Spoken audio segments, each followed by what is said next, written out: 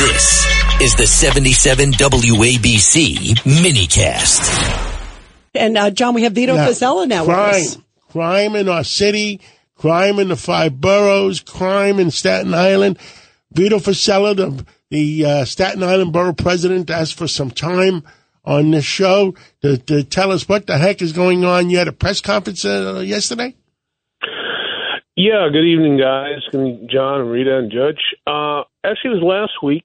We went over, invited to the Detectives Endowment Association, at a very touching ceremony. They unveiled a new wall of honor of detectives who died in the line of duty, COVID-related illness and 9/11. So a lot of the families of detectives who were killed were there, and led by the DA president, our friend Paul DiGiacomo. But what we did after with the lieutenants union, as well as some of the family members, was highlight the fact that assaults against police officers is at 3,200 this year. Almost one every 3 hours. 1 every 3 hours, a police officer is assaulted. Wow. Is that in the city, or where is that, Vito? That's in New York City, and that is up more than 40% in 2 years, and up 20% from a year ago. And how many of these 3,000 or whatever are in jail?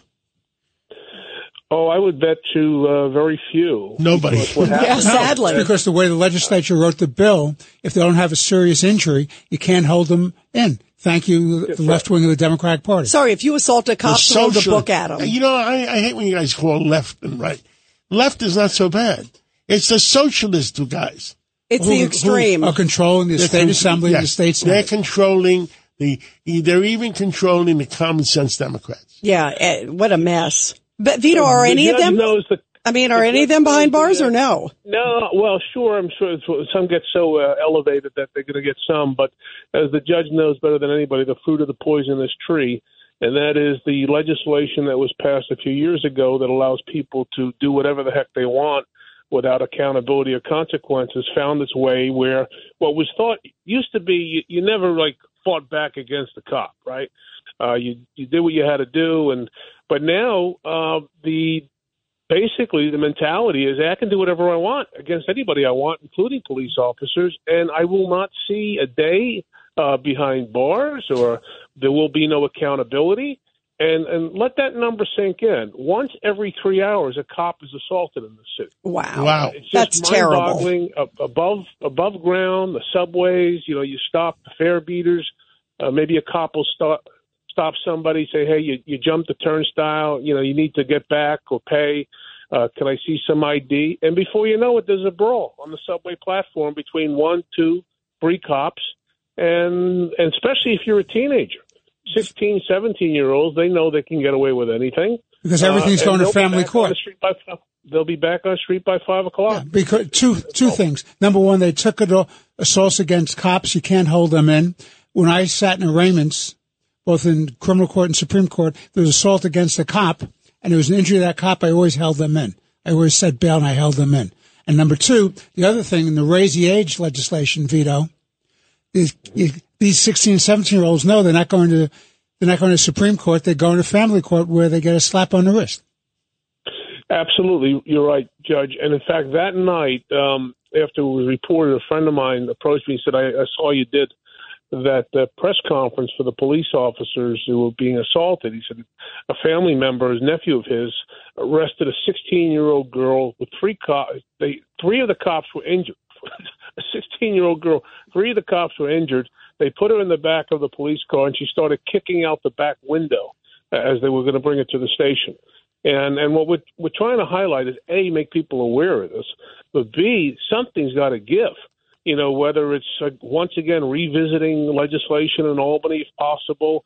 Do you make it a no-plea agreement if a police officer is assaulted?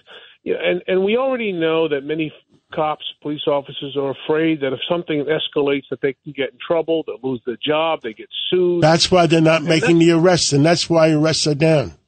Yeah, and that's why the balance here is so out of whack.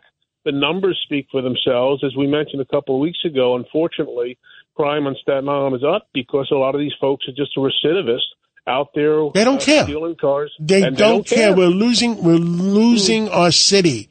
And the other thing that they don't care about is all these motorcycles and all these electric bikes and all these on the sidewalks. I mean, you don't know if they're going left, going right, coming up the wrong way. Nobody knows. And you don't know who they are. They're hurting a lot of people. Someone in the city, somebody in the state has to say enough is enough. It's crazy. And you don't know who these people are on the bikes, too. A large number of them are these illegal migrants. Yeah, that's my point. A large number of them. Judge, that's my point. You have no idea. Remember, we had Councilman Holden on the other day who's pushing to at least get them some sort of ID because you don't even know who they are. We got to take a break. And when we come back from the break, we have who? Hank Shankoff. And let's see what he has to say. Thank you, Vito Fossella, Borough President of Staten Island. Thank you. Thank you. Such an important issue. Thank you very much. Have a great night. Appreciate it. Thank you, Vito. Wow.